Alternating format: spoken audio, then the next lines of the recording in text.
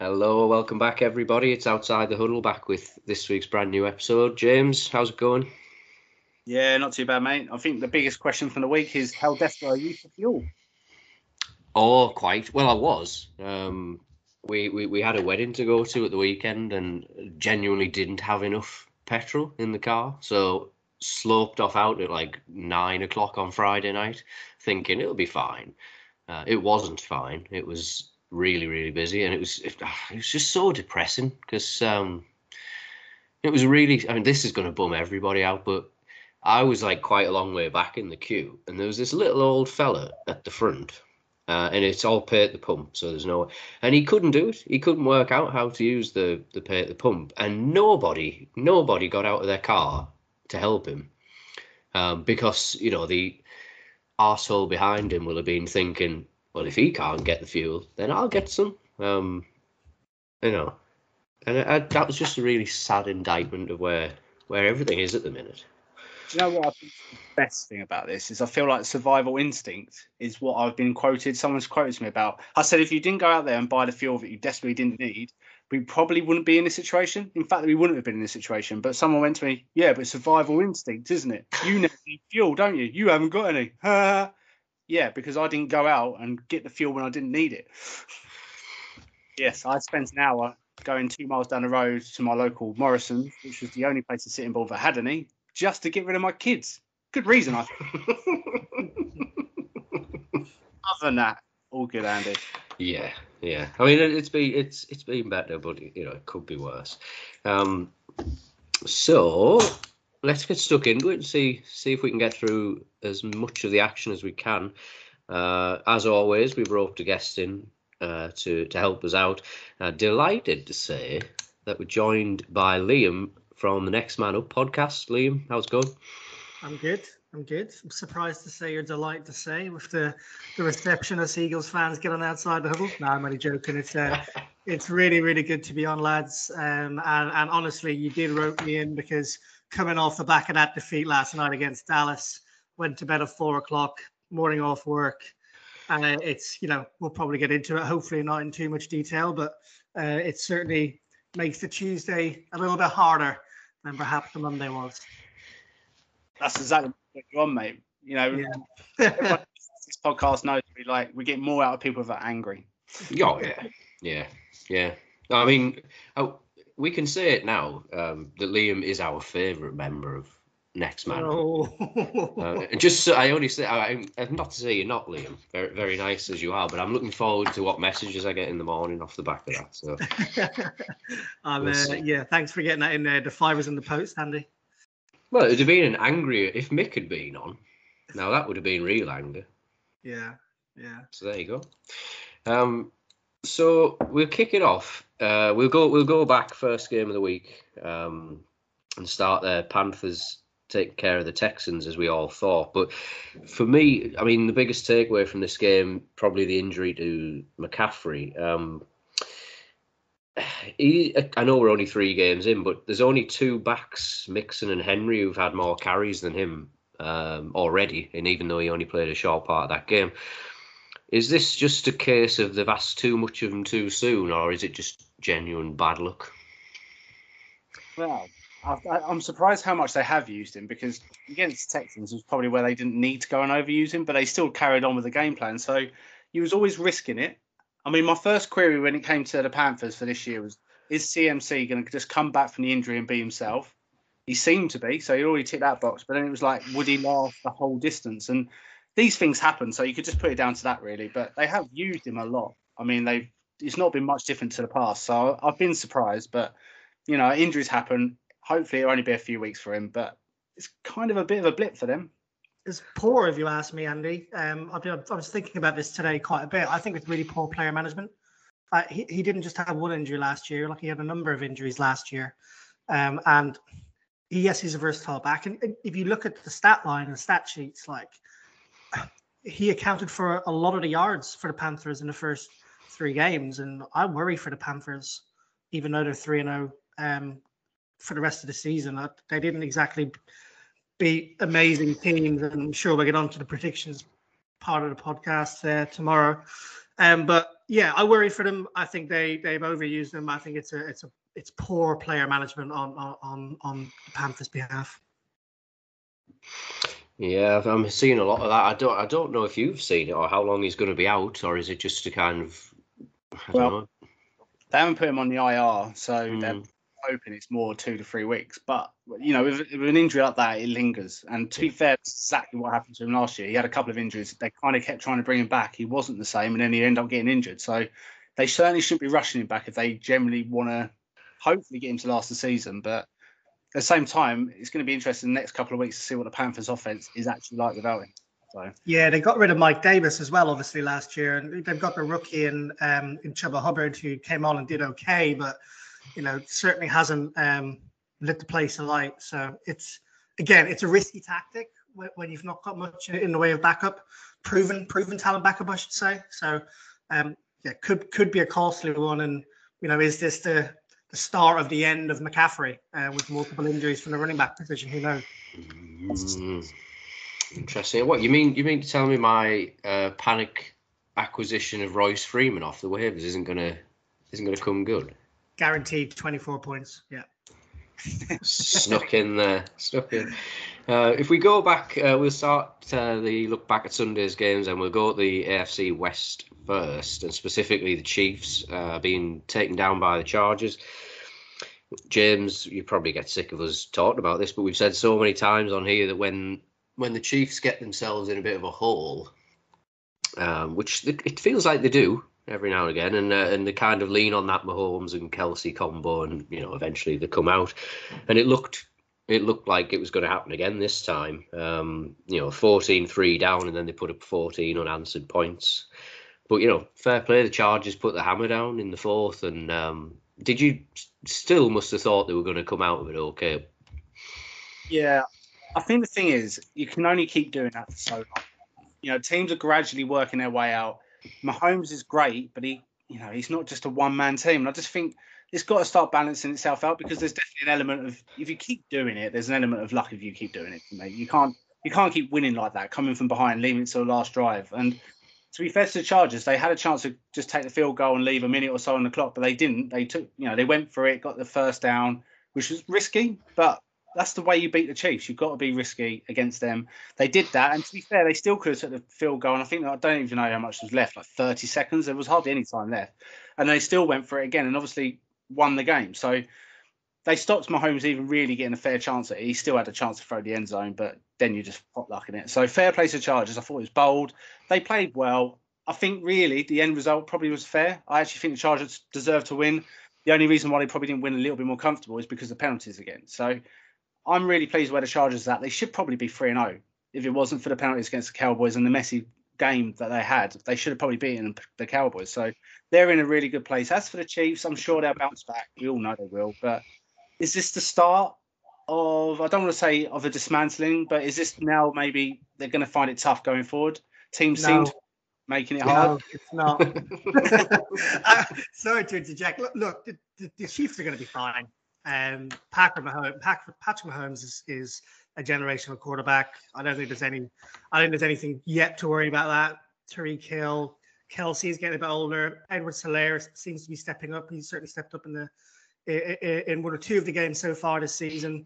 You got to remember they made some huge changes on the offensive line in the off season, and you can't expect people just to come in and play well straight away. I'll try and limit my Eagles analogy references, but Javon Hargrave came in on the defensive line for us last year, didn't have a great first year, and now he's absolutely annihilating. He was the only person who's bloody doing anything, but he's annihilating some of the offensive lines that he's played up against this year. So I don't think it's the demise of the Chiefs or Mahomes or Reed, but I'm definitely nowhere near as high as them to get to the Super Bowl and to win it this year. I think it's way more open now. And Justin Herbert, oh my Lord, this guy is seriously, seriously good. That arm talent is crazy good. Him and Josh Allen this year. I'm going to be excited to watch them play every single game of football. Mm-hmm. Yeah, absolutely. And I'm really glad that Mike Williams is starting to put some stuff together, because I really do think he's very, very talented. He's been a kind of slow burn breakout. But you look at the physical profile of the guy and just think he's so hard to stop. He's a big lad, big wingspan, isn't he, James? Yeah, no, totally. I mean, last year it felt like he was building up to last year. He had the 1,000-yard season the year before. You think, oh, last year's going to be his breakout year, but it didn't quite happen. I think injuries also played a bit of a part. But this year, he just looks like he looks a different character. He just looks like a different beast. I do wish he would stop moaning, though. I mean, I don't think say that about Mike Evans. And he did that a couple of years ago where he was terrible. But it must be something about the name Mike. Because if he doesn't catch it, he's constantly just waving out his towel. So, yeah, he needs to calm that down. He's by far one of the best receivers at the moment. Quick mention for Flash Gordon. Announced today that he's... I'm not sure whether it's signed, still delivered, Andy, but he's off to the Chiefs. Yeah, hoping for a bit of a, a bit of a renaissance there. I know it happened, Brown's come in at the Bucks and done well for himself, but there's a other factor at play with Gordon, isn't there? An off-field issue that he needs to, curb. But, yeah, how many weeks before he's back on the on the list? I would just quick on the Chiefs there before we move on from that. They are allowing the most points per game in the league, 31.7. So that is the very definition of putting it all on Mahomes week in, week out. And like James said, there's going to be weeks where it just doesn't happen. So they have to kind of try and balance that out and help him out. Raiders and the Broncos both moved 3-0 with their wins. Raiders first, obviously have to really work for it this week, taking it to overtime. Josh Jacobs is out, and it ended up being Peyton Barber, of all people, who had himself a game. James is shaking his head. Unbelievable, isn't it? Big love for Peyton, haven't you, James? He's a hard worker. I'll give him that. Yeah, fantasy-wise, it does my head in the Raiders' backfield because I've got a lot of Drake. I've got Jacobs. I thought Drake's the natural progression. But, yeah, they've all had a go at it. But Peyton Barber putting his hand up. But that was a peculiar game for me. Like, the Dolphins, after scoring 0, didn't expect them to score much in this game. And to be fair, the defense got a pick 6 early, which helped. But then just when I thought they couldn't score again, they got to 14 and it was all starting to be taken care of. The Raiders kind of just allowed them to get back in it. And then once it went to overtime, it was anyone's. So eventually, there was a winner. But fair play to the Raiders, 3-0. I think that's the first time for a while. And they're playing brilliant. I mean, that game was a bit of a but, I think they would take 3-0 at the start of the season. I certainly didn't see it. Henry Ruggs is having himself a couple of games after a pretty poor first year. So, yeah, kind of excited to see what he can do with his pace and his speed. Didn't they pay Drake $11 million to come and be backup to Josh Jacobs? Yeah, I think it was over a couple of years, but it was a lot for a backup. Yeah, and what, 8 rushing attempts for 24 yards? Obviously, you mentioned Peyton Barber. I don't think we're going to see Peyton Barber do this week in, week out, can I just say? And I will caveat the Raiders win with the fact that it was against the Dolphins, who I just think are going to be a pile of turds this year in general. Shout out to my Dolphins friends. On the podcast really well. We can't be blamed for this one. Another win for there's not much to say on this one, but we do try and cover everything. Another win for the Broncos, 26-0 against the Jets. We said it last week, but I think next week is the start of a really interesting time for them. They've got 4 tough games coming up, which we will be previewing one of those in the predictions pod. I mean, they've lost KJ Hamler and they've lost Judy already, but still getting it done. But some big tests ahead for them. As for the Jets, I couldn't find anything to cling on to for them. So, we'll talk about Wilson just a little bit. I wanted to ask you both. We do, Liam, if we come to you first. With Wilson, he's been sacked 15 times. He's been picked off 7. In terms of his development, in your opinion, is there more value in just leaving him in there and see what happens, let him kind of ride it out, or should they maybe think about taking him out for a little bit? I'd do the latter. It's a really interesting question because what's the mental impact and damage that you do to taking him out of the fire line, having already backed him at the start? there's not very many quarterbacks that come in as a rookie and play well, especially when they've not got a good offensive line. We see Sam Darnold now doing a good job. Now he's got away from there, and I just think the Jets are just a bit of a fire dumpster organization in general, and seem to make bad decision after bad decision. They don't help themselves at all. But I just can't feel that sorry for Sam Darnold. Has his mum let him out for the game next week? I'm not sure. Not Sam Darnold, sorry, Zach Wilson, I should say. Zach Wilson. But yeah. So I think you take him out. I think you give him a break. You get him out of the firing line, because otherwise you're going to break the kid's soul, and his whole career might be ruined. You look at the way the 49ers are dealing with Trey Lance at the moment. For me, the way Mahomes learned behind Smith, for me, that's the way you do it. It's very rare a rookie QB comes in and does well, especially behind that O-line. Yeah, I mean, we had the debate last week where there's two debates, whether you should always start the rookie or if you should, maybe sit him, like the Patrick Mahomes example. And I don't think we're ever going to actually have the answer, because it just doesn't work out that way. But I think it's hard now they've started it to now take him out, because the media will be all over it. That's the biggest problem. But I agree. I just think they probably knew that their line was not good. I know they've lost a piece or two, but it wasn't good anyway. I think I'd rather them sat him for a year, or sat him for the first part of the season, checked to see where they was at, and then introduced him. But now it's gone the other way round. But it's not doing him any good. How can anyone tell me this is doing him any good? He's getting sacked, which is not good. He's making bad decisions, which is fine. That's a rookie thing. But when you're not getting the time and you're not really getting the people to throw the ball to, it's not doing him any good whatsoever. I feel sorry for him, to be honest, because this could be it. Like David Carr is a great example of a very top talented quarterback who's got 2 years of constantly getting hit, making interceptions, and he never got past it because he was scared of the next hit. Tell me if this carries on for the rest of the season, that doesn't start going to Zach Wilson. It's not like he's throwing at stud wide receivers and tight ends, and he's got a running back to help bail him out. They're a fire dumpster organization at the moment. So, honestly, sorry, Jets fans, if you're listening in, I haven't got a single answer for you. Yeah, long season ahead again there.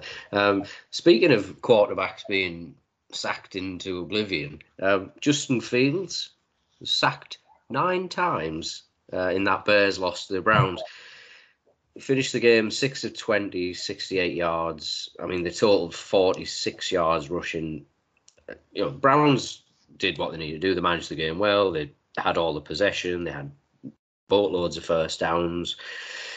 And it feels strange for me to sit here and say things really don't look good for the Bears, given that they're 2-1 like we are. But I mean, offensively, there's just absolutely nothing there. Only the Jets have scored fewer points than this Bears team, and it's a sorry state at the minute. I mean, for me, the problem still mainly lies with the head coach, and I don't like just saying sack the coach. We were saying at the end of last year, and I know they made the playoffs, probably saved their job. But I just don't understand where they're going. They went with Andy Dalton, they committed to that. Okay, fine. They had to start in week 1. I don't mind protecting Fields to a certain extent because of coming back to what we just spoke about. The Bears are seen as a fairly good defense with a few pieces on offense that was missing the quarterback. So I feel like they should have either committed to Fields and got that ready, or they feel like they just haven't done anything. And that offense has just regressed so badly. I mean, David Montgomery, I generally think is a good, solid running back. That line I thought was okay. I don't think it's great, but it was okay. They've got the weapons. They've got enough there. But so for me, it's how prepared are they? Have they got the right scheme? It hasn't been there for 3 or 4 years, and it's still not there now. And seeing Justin Fields just getting sacked and not really looking like the player that we all hoped still lies a bit deeper for me. But I'm gutted to see it. I really want Fields to do well. And I think he's showing some of those rookie issues as well, where he's a bit slow getting rid of the ball. But naturally, he's not getting time behind the pocket. So no shock, is it? I feel like James has covered off that pretty well. So I've got a couple of points to add, probably in the predictions pod, because I know we're covering one of those games. What I will say is it's pretty impressive to get sacked more times than Piers Morgan in one single game. Right? 9 sacks. Are you kidding me? What's the record? I have no idea what the record is, but that is a joke. That's 4 sacks and completions. Yeah, wasn't it? I think I saw something today where they gave it to their 6'7" a tight end or something, and if they just let him fall forward on every single play, they would have had more net yards than they would have done if they'd given the ball to just Deville. I mean, Matt Nagy, man, come on. Yeah. I did see a video. It was a post-game reaction, and I wish I had noted the journalist who was going off on one, and it was a great watch. And he was basically accusing Nagy of either just downright incompetence that he couldn't fix it, or I'm not kidding. The other option, he was saying it was a deliberate attempt to sabotage it and say, like, he's not ready, blah blah blah. But just watching the hits, watching these replays of just hit after hit, it was awful because downright dangerous at one point. The lack of protection he had. You say Matt Nagy's going to get a charge for manslaughter? That'd be the best thing he's ever done. I mean, sticking with rookie QBs rather, Trevor Lawrence. He's found out what it's like now to lose a regular season game. He's probably already sick of how that feels. Pretty routine win for the Cardinals. In terms of protection, I mean, the Jags have actually done a pretty good job with him. He's only been sacked 5 times, which is kind of one of the lowest in the league at the minute. But he has thrown just boatloads of interceptions. But I guess part and parcel when you're chasing the game every single week and you're just tossing it up there. Did you see the trick play as well, which looked like the most uncomfortable trick play I've ever seen? He hands it off to the running back throws it back to Trevor Lawrence. It was almost like he was like, oh, the ball. And then he just kind of tries to throw it. He goes for a pick. I think he goes for pick 6, doesn't it? I mean, that just sums up the Jags. And to be fair, in this game, they was pretty much in it, most of it, because of the Cardinals, really. It didn't feel like the Cardinals took care of business. And then there was obviously a couple of exceptional special teams plays by the Jags. But, yeah, no one ever doubted the Cardinals were going to win that in the end. I don't know if I've got an opinion yet on Trevor Lawrence. I haven't seen... So, like, you give rookie quarterbacks a bit of time, right? And Trevor Lawrence probably ready-made to start in the NFL more than any other quarterback who was drafted this year. And if you look at his wide receiving core, it's pretty hot. It's shit hot. Like, you look at Shark, you look at Chenault, expect to make a big step up this year. Marvin Jones Jr. obviously went over from the Lions. James Robinson turned up again. They signed Etienne. I know he went out for the season. They're not a bad side. Yes, the O-line is questionable. I just don't know whether I've seen enough to say whether he's had a good start or a bad start to his career. I think we need to see more from Trevor Lawrence. And it feels more like coaching is the issue of the Jags. A rookie head coach, technically. It's just all showing through. And it's bigger than just Trevor Lawrence. Yeah. And the thing is, you come back to people like Peyton Manning. He had that interception, like massive interceptions on his rookie year. So I don't have any problems with Trevor Lawrence. He's got the ability. He needs the team and coaching around him to step up, which they will eventually. Yeah, I hope so. So the Cardinals 3-0, along with the Rams, James, in the West after they rolled over the Bucs 34-24. Pretty impressive performance from Stafford and his receivers, and he answered that question we were asking of him last week in terms of this is exactly the type of game he has to just turn up and find a way to win because he's out from under that cloud with the Lions, and he did just that. What was your take on it all? Yeah, I mean, Stafford played really well. I mean, the Rams played really well. I'm not going to take anything away from them, but the first quarter, I was thinking Stafford's bottling this because he went 1 for 6, and there was at least 2 Cooper Kupp passes which were wide open. I mean, one of them nearly went for an interception. It was that far off. And in fact, it should have been if Jamal Dean could actually catch a ball. But, and yeah, I was just thinking early on, I was like, he's missed 2 or 3 really easy passes and we got away with it. But then once he started connecting, they kind of changed the game plan back down to just sort of medium routes, just keeping it going. And then they found ways to succeed. And then once Deshaun Jackson got through, finally, that was it. The floodgates opened, and fair play to Stafford. He was putting on right on them, and they was making the plays. So Stafford had a really good day. The offense had a really good day. The Rams defense was reasonably good. I mean, for me, the Bucs secondary is probably the worst in the NFL right now.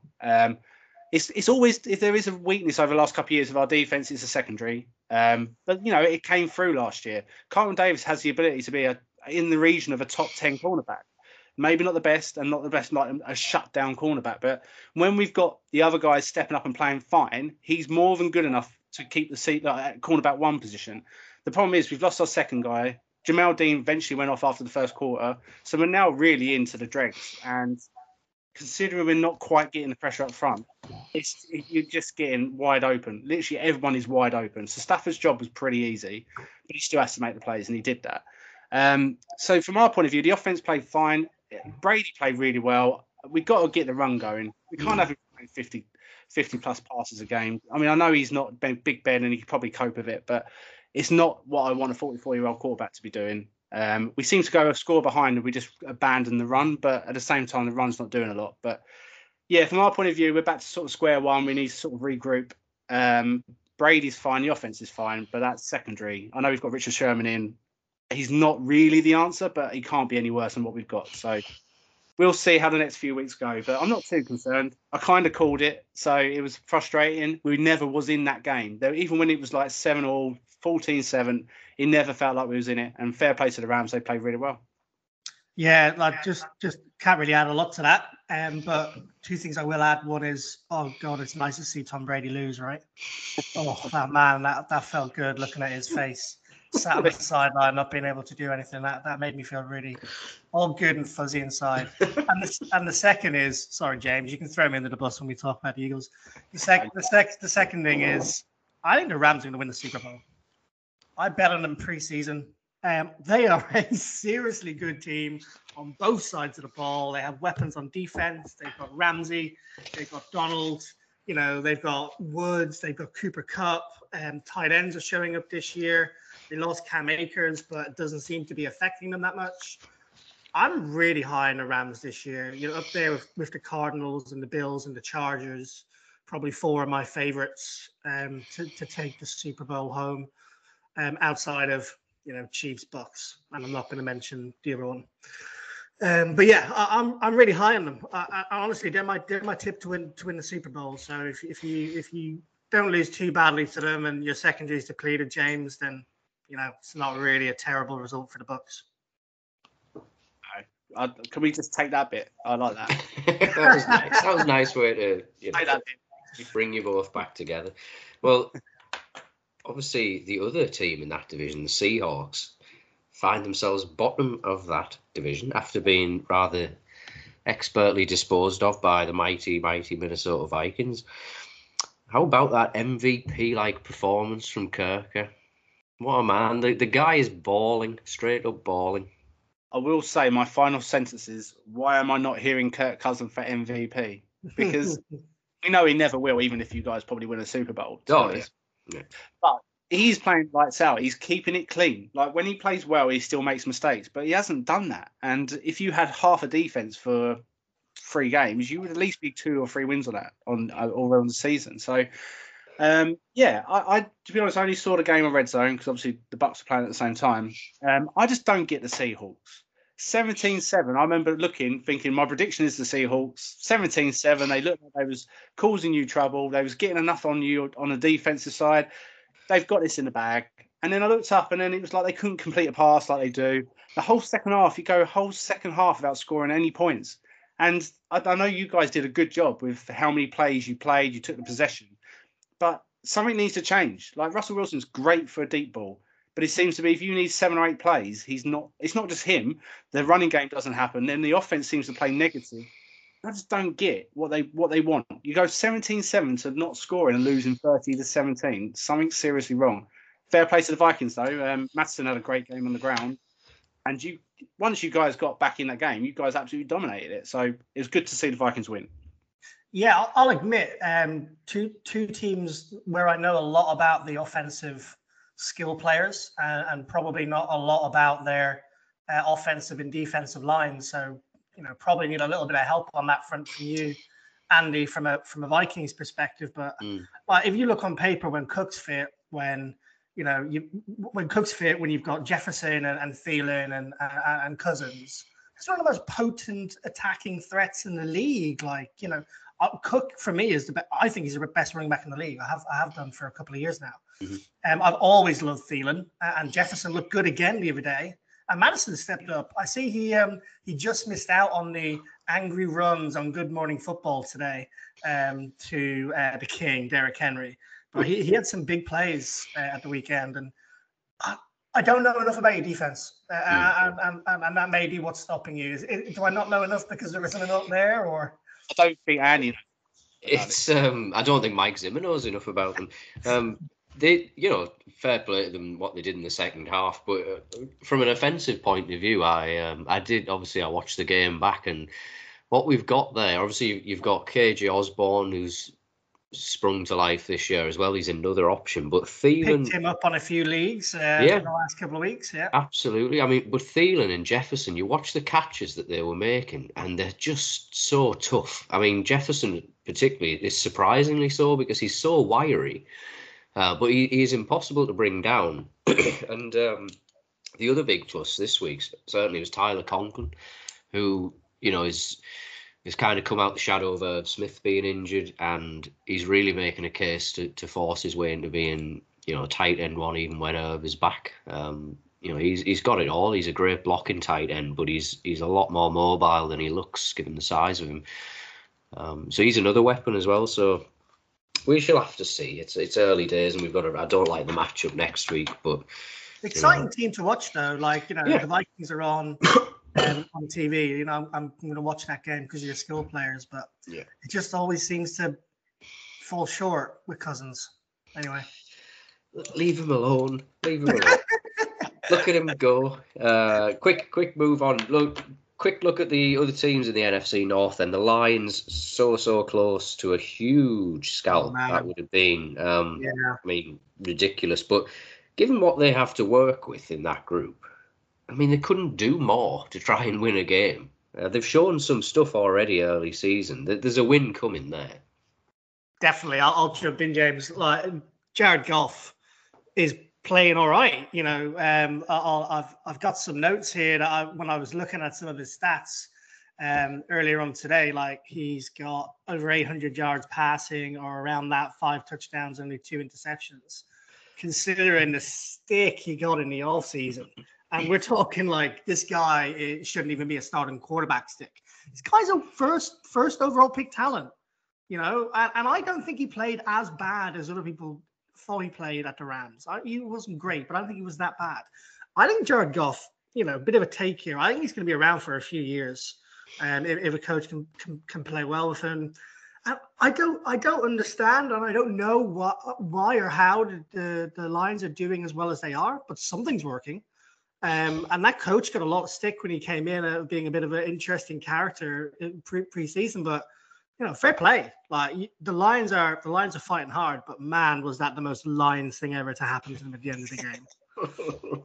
Yeah, I mean, I quite like Dustin Tucker. Obviously, he's an amazing kicker, and so for that sense, it was great to see luck he got to get that, because he deserves to go down in history for everything he kicks. But for the Lions, I feel sorry for them. They should never have lost that game. They hung in there. They did enough. They were probably thinking 68-yarder.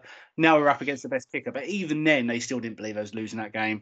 And even then, it hit the crossbar. I mean, what more can a Lions fan take right now?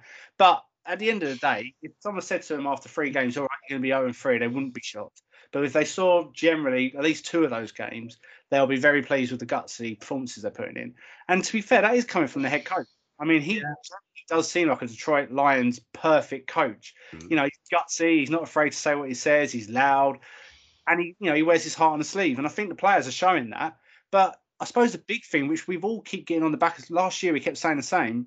Matt Patricia, why the hell was he in a job as long as he was?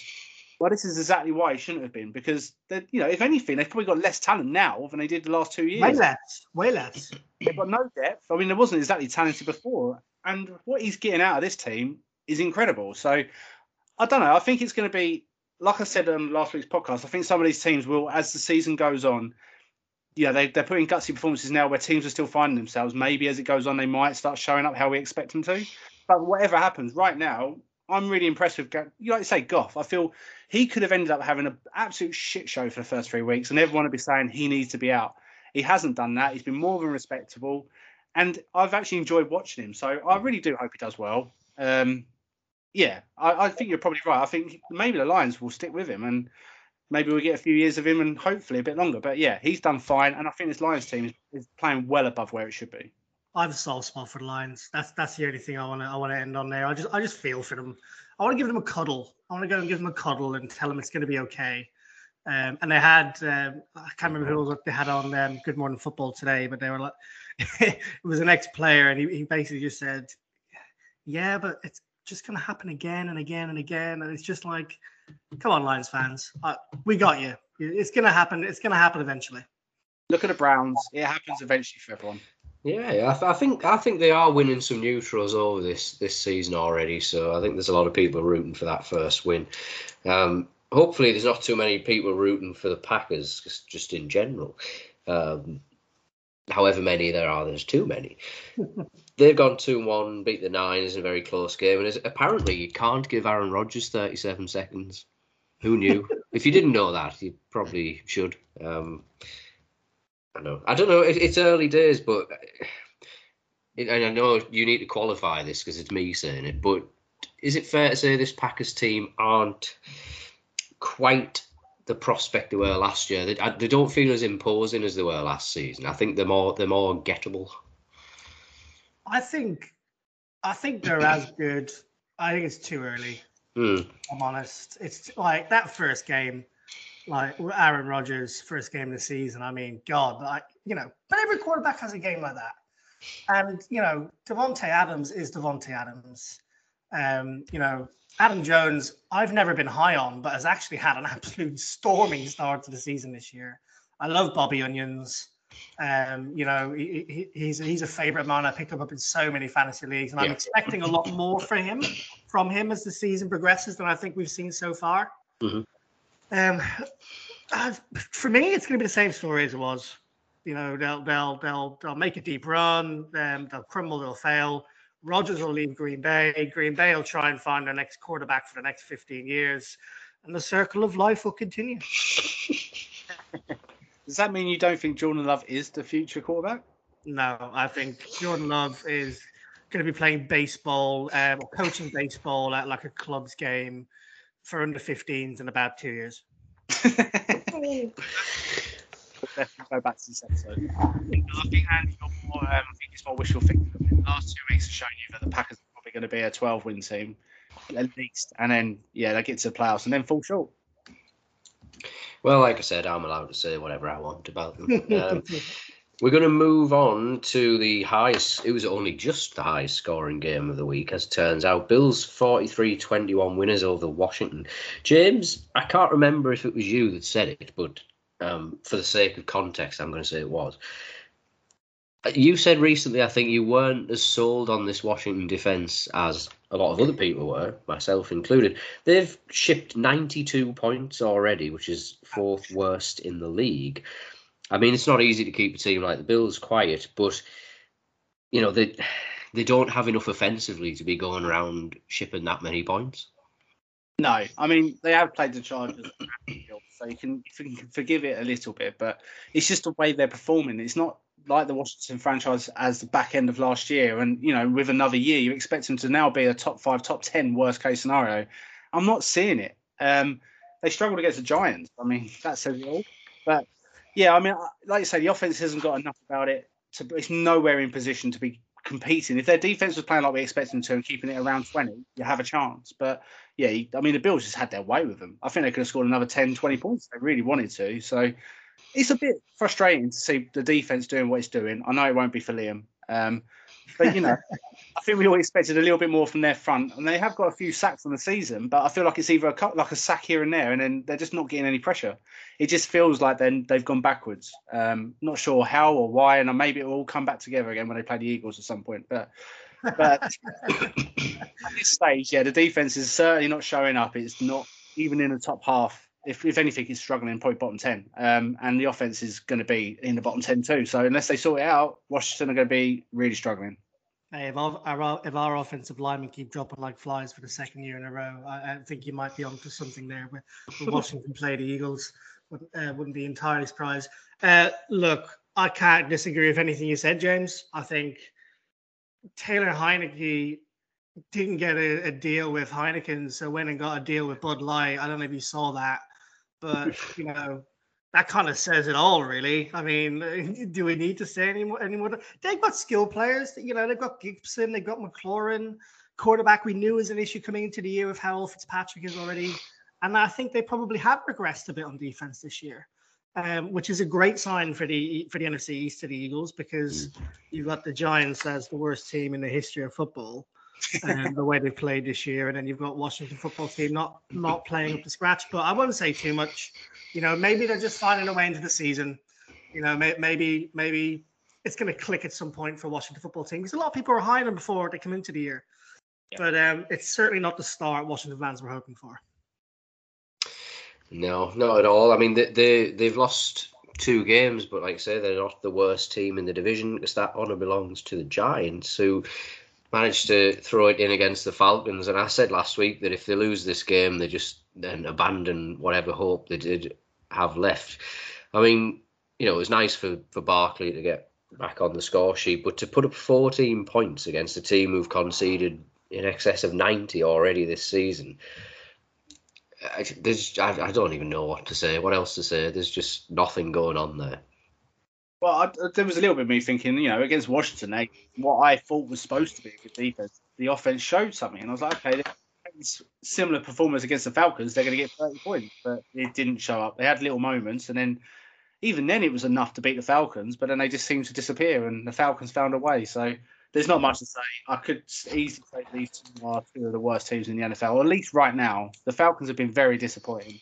What I don't get is Matt Ryan, I think, is targeting his wide receivers at like 40%, which is more than anything else. But bearing in mind, running backs are getting 30% of the ball.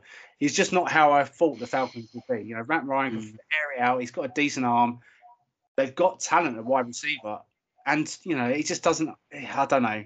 Something's not right with the Falcons. They've got a new head coach, so maybe there's something going on. But, I didn't expect much from them. But on my offense, I thought they would be good. I thought it'd be the defense letting them down. But it feels like the defense is just blah, and the offense is no better. So neither of these are going anywhere. Both of these 2 teams are absolute trash right now. There's no 2 ways about it. Calvin Ridley hasn't stepped up the way we were expecting him to step up this year so far. Russell Gage was out injured. So Zacharias, I can't remember how to pronounce his name, but he's there as well. They just don't seem as threatening anymore. The running back position isn't that threatening. We put up 30 plus points against them in week 1, and if the Giants lose to them, I cannot wait to play the Giants. That's all I'm saying.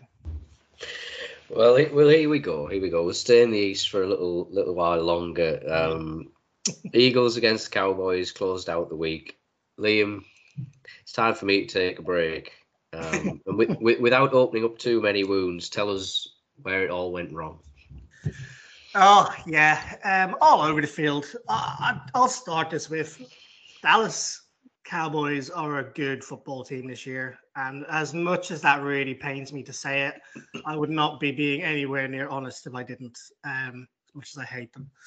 But they're a really good football team this year. I thought, and Vegas thought the game was going to be much tighter. I think they only had the spread at 3.5 minus for Dallas. Everything went wrong, Andy, to be honest with you. We are a young and old team on in different positions. We're old on the line and we're young everywhere else. We have a very inexperienced rookie head coach in Nick Sirianni, who has made some very bold media displays with the beat Dallas stuff. And, I kind of like that at the same time, but you got to front up if you're not going to back it up. Right? They got embarrassed by Dallas. It was one of the worst performances I've seen from a Philadelphia Eagles football team since I've been watching it. They beat us everywhere. They beat us all over the ground, in the air, on the ground, on the line, you name it. Dallas deserved to win this game. There were some questionable penalty decisions, yes. We gave away 13 penalties. Now, that's on the fundamentals of the team and the coaching. But there were some plays where, there could have been some PI calls where we would have had, there were game momentum changing moments. But I'm clutching at straws here. Dallas were going to win anyway. They were the better team. They deserved to win. But before I pass it over to James, I'm genuinely not concerned, right? it hurts, and it hurts a lot. I'm sorry for the pun, that was not intended.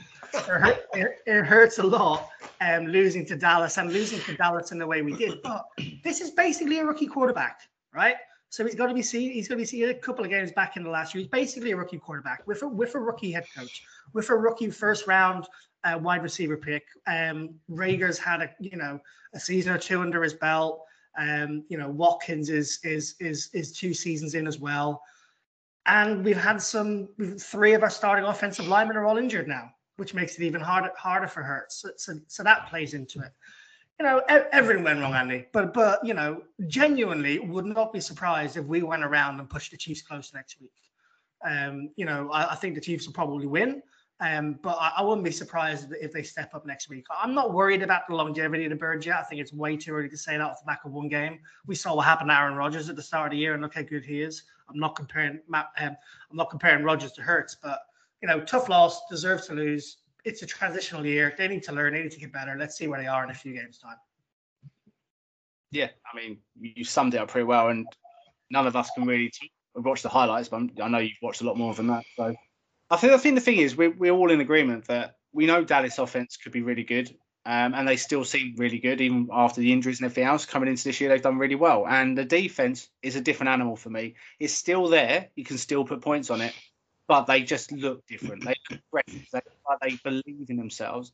So to be fair to the Eagles, I don't know if you 100% agree with him. I don't know, but me and Andy, obviously, we've mentioned it before. You guys are coming into a rebuild. Let's face it. Like you needed to do it. You're not in a complete rebuild. You're not in like the worst team like some of them, but you are in that transition stage. So given how well the Cowboys have shown so far and given how well they played, it isn't a shock that you lost that game. All right, 20 points sounds a lot, but the Cowboys are going to do that to a few teams this year. So I'm certainly not worried about the Eagles. If anything, the Eagles have actually shown me a bit more than I maybe thought going into the season.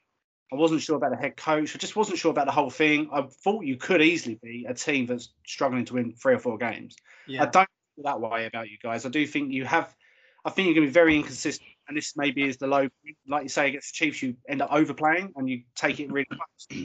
I feel okay about it. I actually generally am higher on them right now than I was 3 weeks ago. So yeah, you're being very kind, James. I appreciate that. Listen, it might not be the low point. You've got to bear in mind we're going in to play the Chiefs, the Panthers, and the Bucks in the next 3 games. So there's a very good chance we're 1-5 to start the season. But the fixture list after that is I say easy. Jesus, don't say easy. But it's more forgiving than those games. I think you're on the money. Can I just have a shout out to Micah Parsons? That guy is an absolute dog, and I'm so dismayed that he is a Cowboy for the coming years. He can do everything. Yeah, and he deserves a shout out. Considering I'm not saying he's out of position, but he's actually playing as more of a out. Yeah. He's actually doing a good job of it. Maybe this is his future position. Yeah, absolutely. You mentioned just before we go, Justin Jefferson, Devontae Smith. So far, what I've seen reminds me of Justin Jefferson. Let's hope he can get somewhere near what we've seen from JJ in the coming games. Yeah, that would be nice for you. Certainly would. We've got 3 more games to try and get through. One of the games we called right last week, James, Titans beating the Colts.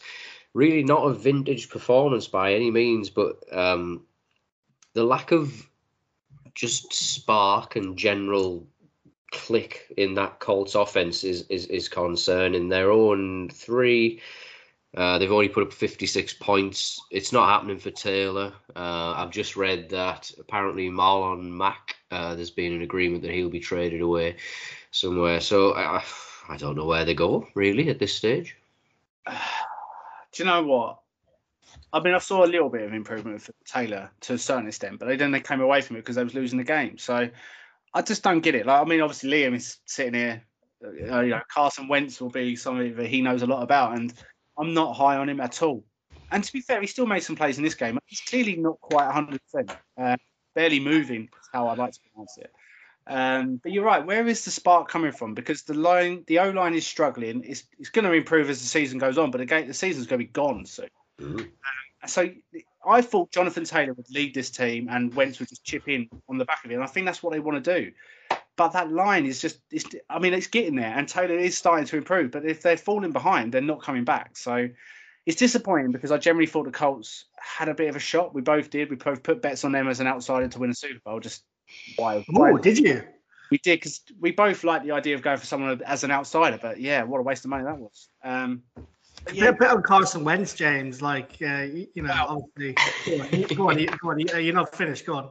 No, I was going to say, I put a caveat. I did bet before they actually got Wentz. I just believe. So, just want to touch on Frank Reich a little bit. He's put a lot of chips in Carson Wentz. I mean, that's an extra large at McDonald's he's gone for. That's not the small fries. He's come out and made a number of comments and statements about how good he is, how much he believes in him. At some point, there is going to start to be questions about Carson Wentz. I don't care what happens with Carson Wentz as long as he plays 70% of snaps for Indianapolis, which means we get the third first-round pick next year, which, it's looking more and more like we are really going to need. And let's hope that's not to use all three of them to trade for Deshaun Watson. But, hopefully it's to build around Hurts. But Carson Wentz has a good offensive line, a decent defense. Jonathan Taylor is a great running back. They've had some injuries at wide receiver. He's got everything he needs. And Frank Reich, who he's worked really well from the past, he's got everything. He has no excuse, right? Even with his 2 ankle sprains and his finger falling off and his hair in the wrong place, right? There's going to become a time where there's going to be nowhere left to hide for Carson Wentz. And that's not me saying that will happen. I'm just saying that if he doesn't improve, that's going to happen. I'm not sold on Carson Wentz as a dud yet, like a lot of Eagles fans are and a lot of people around the league. I'm not sold on that yet because of what I saw for a couple of seasons, the spark he had, the arm talent he has, the ability to make plays after pressure. But I don't think Carson Wentz has got along with Carson Wentz things. And just before I move on, you mentioned about Jonathan Taylor being the A game and Carson Wentz chipping in. That won't sit well with Carson. Carson wants to be number one. Carson is a very, very, very stubborn quarterback. There's already been arguments with Reich, which have come out in the media about it over the first few games. That happens so much with Doug Peterson. That's what caused the strife in Philly. Maybe some of the people were right. Maybe it is Carson Wentz all along. He's the problem. I don't know. We'll see. Well, it's a great point, though, because that was what I was going to get to. Because Frank Reich, I really respect him. I thought he did, he's done a good job over the last couple of years. And the thing is, though, going into the season, you took Philip Rivers last year as like a bridge gap, and you're going, okay, that's fine. And he did, did fairly well considering that he was well past it.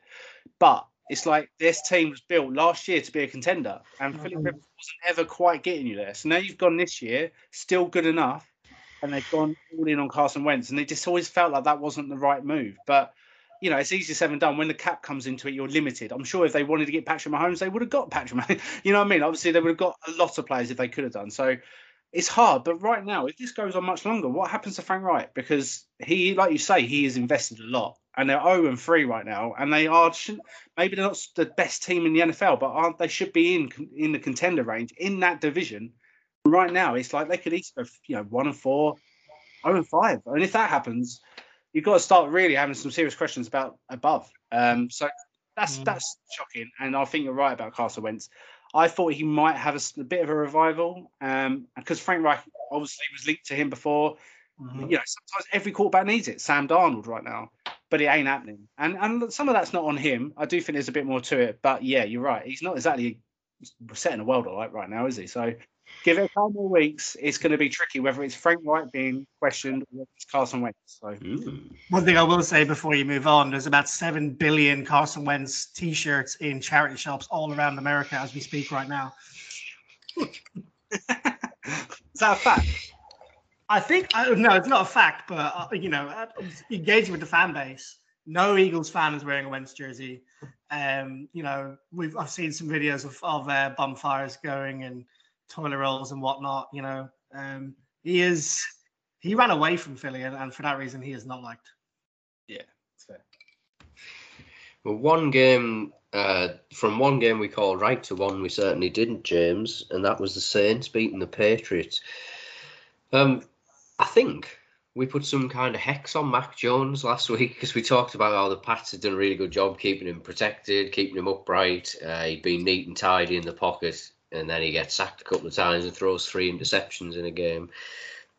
And it sounds like they've lost James White for a decent chunk of time. So it was a nasty hip injury. I'm not sure what the update on that is. I don't know. We've seen the Saints as well. 3 games now. I don't know. Are we any closer? We're not closer to knowing what the hell's going on there.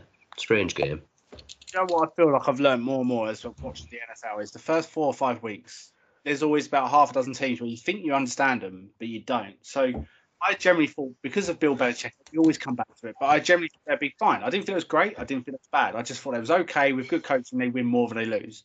But now I'm sitting here sort of thinking, actually, are they even okay? Maybe they are a poor team. Now, the game against the Dolphins, I felt like they should have won.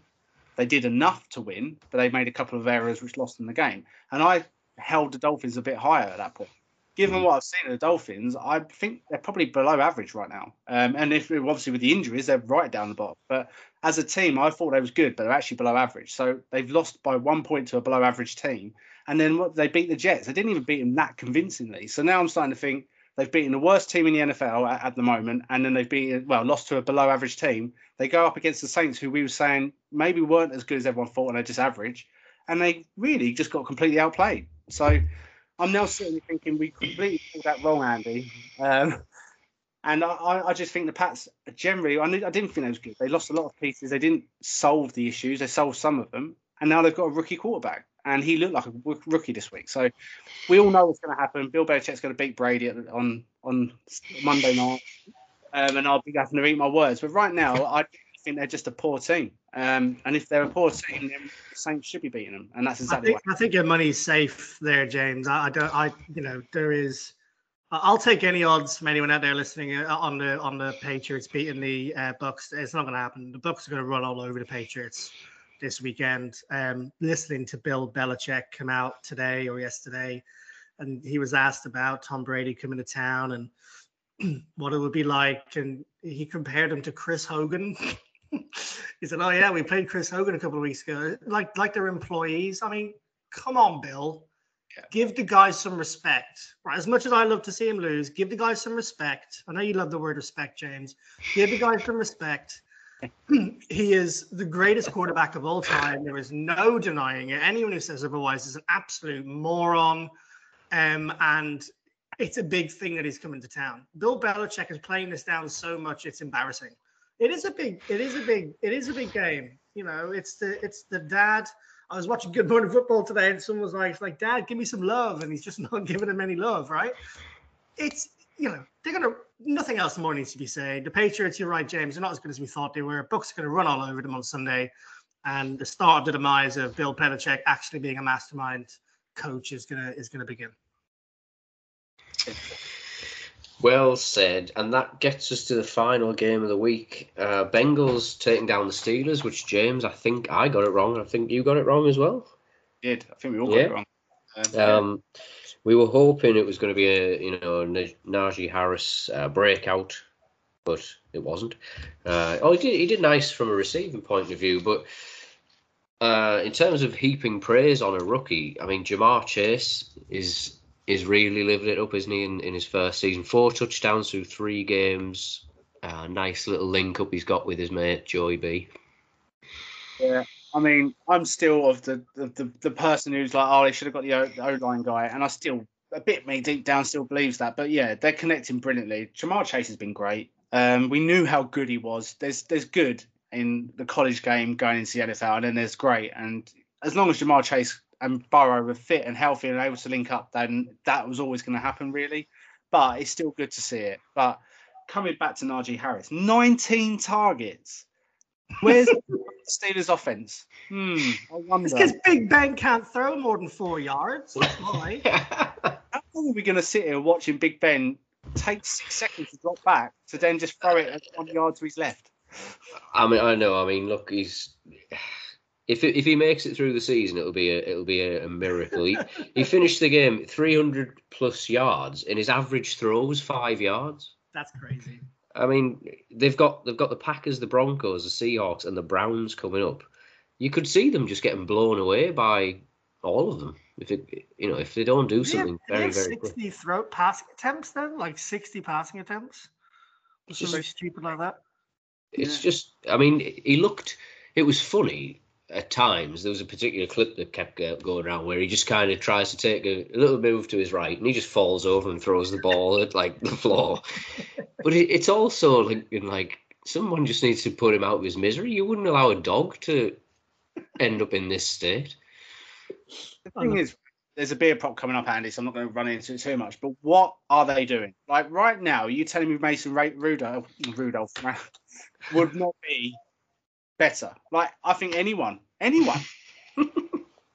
got a few backup quarterbacks we could quite happily trade to the Pittsburgh Steelers. Just a point on Ja'Marr Chase, James, that you picked up. My opinion's been completely changed. Watching him drop all those balls in camp and him coming out to say he didn't practice with a full-size ball and during the year he was off, I was like, what's an absolute plonker? Like, how can you mess up that opportunity, coming into the NFL? I thought he was going to be an absolute dud. I thought he was going to do nothing. And fair play, Ja'Marr Chase. Joe Burrow had confidence in him. They're both playing well. Yeah, you mentioned Penei Sewell. I do think they probably should have chosen him, but in hindsight, if they have one of the best wide receivers around for years and they can keep Burrow safe this year and then shore up the gaps next year, then maybe it is the right long-term play. But yeah, I mean, look, I've nothing to offer to the Steelers. One, I've never liked them as a franchise anyway, being in Pennsylvania, and two, the longer we see your man in the pocket throwing the ball 2 yards, the happier I'll be. Yeah, fair enough. We've covered all the games there. We'll have a little bit of a catch up on Iggy's bets that he put forward for us last week. Panthers to beat the Texans, yes. Cardinals to beat the Jags, yes. Denver, obviously. He teased Miami versus the Raiders to be under 57.5. No, I couldn't remember. Because I'd lost on 2 bets because of that. Yeah, and he had Cardinals to win and cover the spread, I believe, which was okay. We will check out what Iggy's bets are for this week, but has anybody got anything they want to add before we move to that and close it out? Nothing from me, other than, Dallas sucks. Well, maybe. Still. Well, yeah, we'll come to Iggy and we'll leave everybody with his bets for the week. So stay tuned for that. But Liam, you are going to be joining us for our predictions pod later in the week. But first, tell everybody where they can find you if they want to follow you and listen to what you do. So we're the Next Man Up podcast, which is the UK Eagles podcast. You can find us at Next Man Up _. We're also part of the British and Irish Eagles, so you can follow us at British and Irish Eagles as well for UK Philadelphia fan meetups. We've got one organised on the 5th of December in Passyunk Avenue, which is going to be really good. And we're going to be organising trips to Philadelphia. We've got fantasy groups going on. We release articles. It's we're trying to be the face of Philadelphia Eagles in the UK, and some exciting news coming up in the next few weeks. So if you do like to listen to what's going on in the Lincoln financial field, whether you're a fan who likes to see how bad we're doing and you're not a fan of Eagles, or whether you're an Eagles fan, and check us out. And Andy and James, thank you so much for having me on. It's been great, even though I got the message 5 hours after I lost to Dallas. And we appreciate you coming on after such a gutting performance. Yeah, 100%. It's all. To be fair, we know the guys at Next Man Up pretty well, and they are excellent at what they do. So do check them out. But it's always a pleasure to talk to good people. So thank you for your time, and we'll catch up with you very soon to put you on the spot for our predictions. But James, if you've got nothing else, we'll move it on. Yeah, I'll bring some more stuff later in the week. Cheers, gentlemen. We'll speak very soon. Peace. Hello, all you beautiful betting people. Thanks for joining me again on Outside the Huddle. Glad to be with you guys, James and Andy.